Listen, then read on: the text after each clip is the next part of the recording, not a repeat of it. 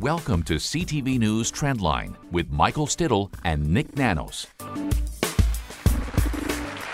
And I want to say this to this country's friends all around the world.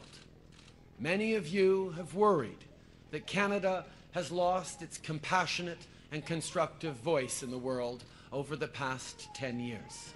Well, I have a simple message for you. On behalf of 35 million Canadians, we're back.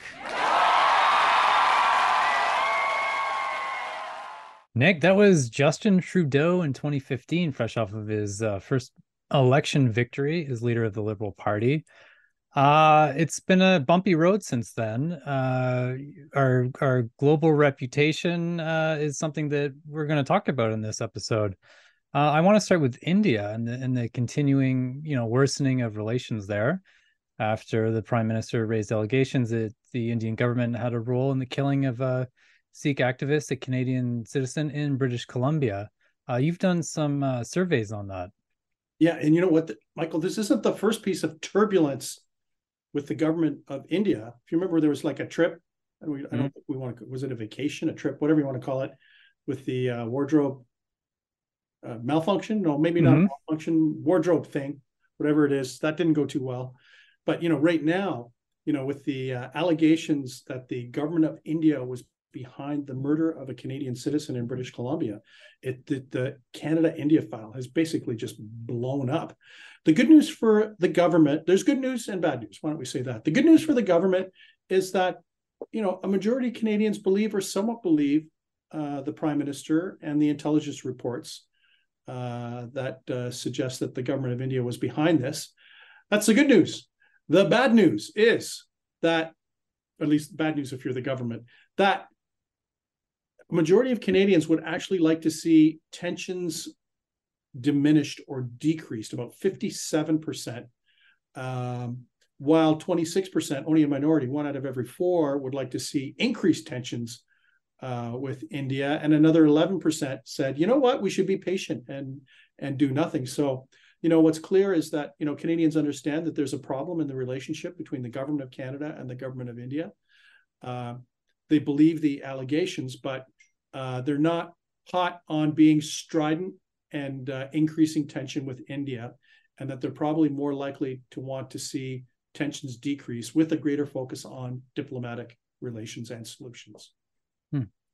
And we're still having some fallout from the House Speaker scandal when a Ukrainian veteran who fought for a Nazi unit during the Second World War was invited into Parliament. You also surveyed Canadians on whether that had an impact. Yeah, who would have thought, Michael, that we'd use the Nazi word in our podcast, but go figure. Anyways, we did a survey, and this had to do with the introduction or recognition of a Ukrainian war veteran who was affiliated with the Waffen SS, who was recognized, why don't we just say ironically or embarrassingly, at the same time that Zelensky, the leader of the Ukraine, was in the House of Commons. Canadians know that this is a problem. Actually, what's interesting is that 48% think that it's had a major impact on Canada's reputation around the world, 39% a minor impact. 1 out of every 10 or 9% say, hey, you know what? No issue, no impact, no nothing. So, what the key takeaway here is that for an opportunity to showcase the Canada-Ukraine relationship and the support that the government of Canada and Canadians have for Ukraine in their fight against Russia, this was a massive embarrassment and a distraction. Because, hey, Michael, do you remember what was talked about in terms of stuff? Nope. Because what happened was, as soon as this controversy broke, it basically knocked the message that Justin Trudeau and the Liberal government probably wanted to send. It basically punted it right out the door. And the other thing is that it's now associated with the Liberals and Justin Trudeau. If we look at the past, Paul Martin didn't initiate the advertising scandal, but he initiated Gomery. And the more he talked about it, the more Canadians associated the advertising scandal with him and his party and his government. And he lost. And the more Justin Trudeau talks about this, I'm sure he doesn't want to talk about this at all, just wants it to go away. But whenever he talks about this, it just strengthens the connection of the controversy even though it was the Speaker's fault, between the Liberals and what happened. Nik, I think, most Canadians like to see us as having a global voice for peace, given our peacekeeping record, given all these, recent incidents and the current war raging in, between Israel and Hamas. What is Canada's role now? I mean, what sort of voice do we have? Well, in the past, it was like, what do we call it? Canada Classic. It's kind of like the Blue Helmet, United Nations in Cyprus and stuff like that, peacekeepers. There's not a lot of that going on right now. And, even when we look at an issue, now the current foreign policy, I shouldn't say biggest, but the current big new foreign policy challenge relates to the conflict between Israel and Hamas in the Gaza Strip. The big question is what's Canada going to do on that? There's probably, there are a number of options. There's obviously room for humanitarian support, which is always welcome in these situations that are just tragic on all sides. The big question is would we take, if there was a humanitarian dimension to this, would we take Palestinians as refugees in the same way we took Syrians as refugees? It's going to be interesting to see how the government wants to play this, but it's pretty tricky. This is a very tricky issue to deal with because of the Hamas attack and the implications of that attack and what was involved in that, and also just the general relationship between the Palestinians and the Israelis. So going back to Trudeau's declaration in 2015 that Canada's back, what's your current take? I don't think so. Let's face it, we've annoyed China, so we're not on good terms with China. We've definitely annoyed India because we basically accused them of murdering a Canadian citizen. Even countries like Japan, we annoyed them if you remember, during the Trans-Pacific Partnership negotiations. We wanted to, at the last minute, add a EDI component, which my understanding, at least from what I read in the news, annoyed the Japanese because it was a last minute change that the Canadians wanted to see. So, if you take our relationship with China and India and put those on the ropes, we have a positive relationship with the United States. Why don't we just say quasi-positive, because Biden's not doing us any favors. He's focused on his domestic agenda. It's hard to say. I think it would be difficult to argue that Canada is back. I think it would probably be easier to argue that we are having difficulty navigating in this new world where either superpowers or major economic powers like China and India, we have, not just frosty, but negative relations with them. Nik, we're going to take a quick break, but when we come back, we'll talk about the issue of housing in Canada and also support for Jagmeet Singh. Super.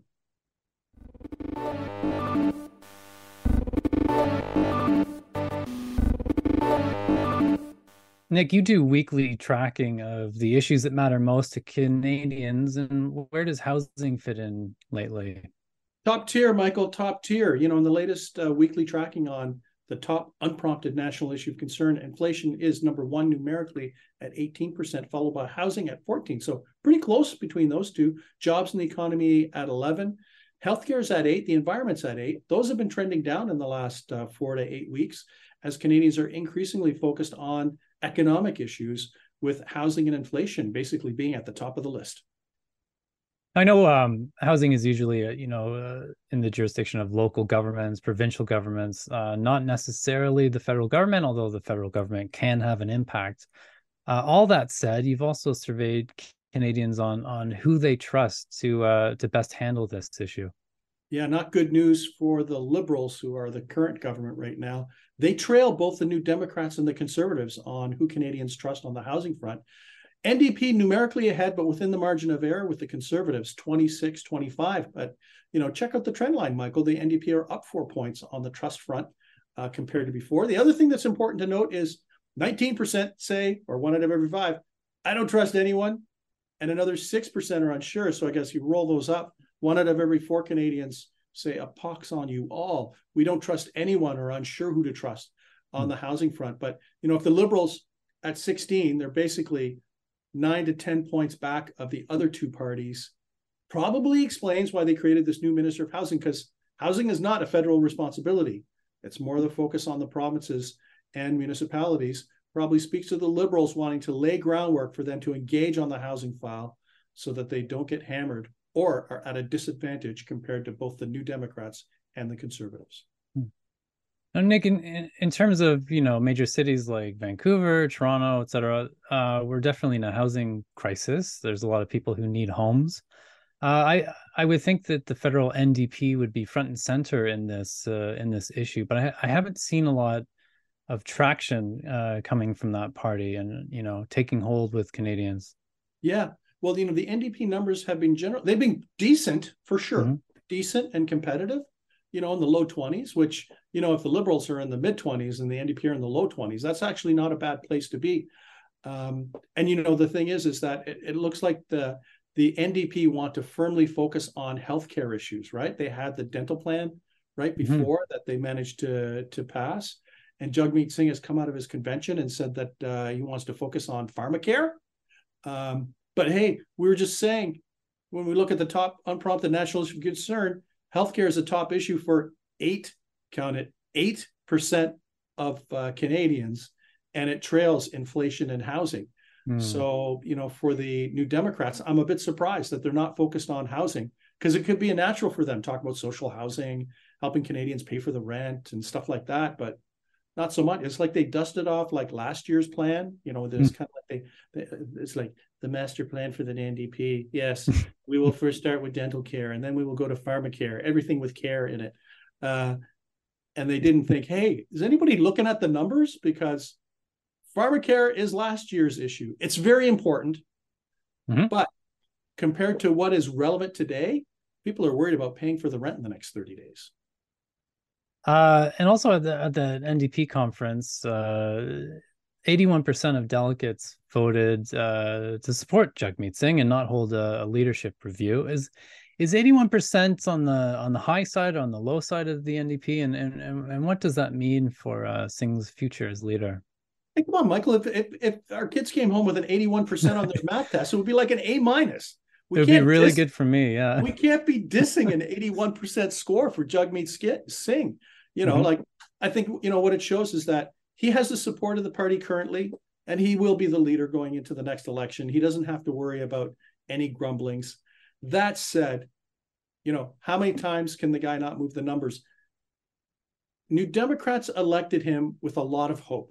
I think what they thought, and remember, he's from Ontario, came out of provincial politics, is in the Brampton, Mississauga area.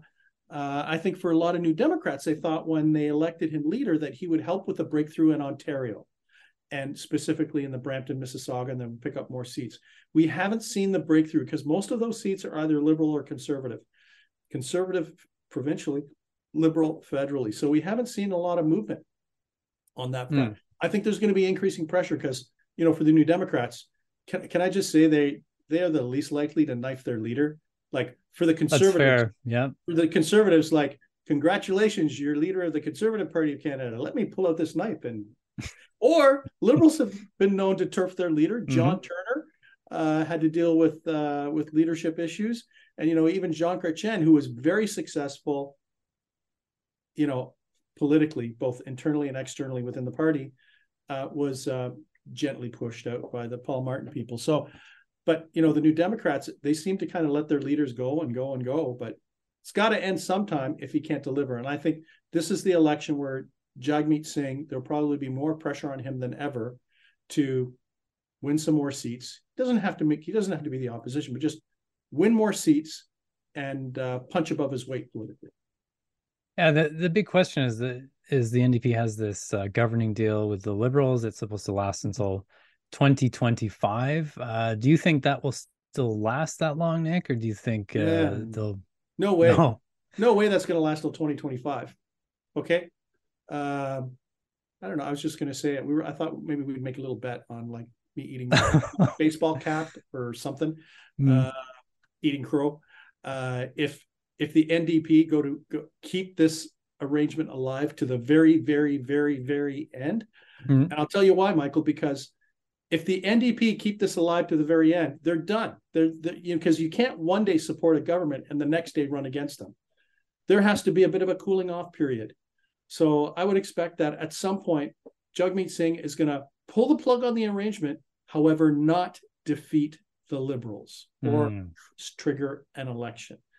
And that he'll want 90 days, 3 months, 4 months, 5 months, 6 months to dangle Justin Trudeau and the Liberals on a little string. It'll be kind of like, oh, yes, we're not supporting you anymore, and show up to work every day, and we'll tell you whether we're going to support you on a particular bill. Kind of like, what do we call this? Orange water torture, orange juice torture. Anyways, torture, parliamentary torture for the Liberals. And the other thing, Michael, one prediction that I do have is that as soon as the New Democrats do end their parliamentary arrangement without triggering an election, tick-tock, the countdown will happen to an election actually happening. Nik, I'm definitely not betting against you. And I think we should leave it. No way. I think we should leave it there.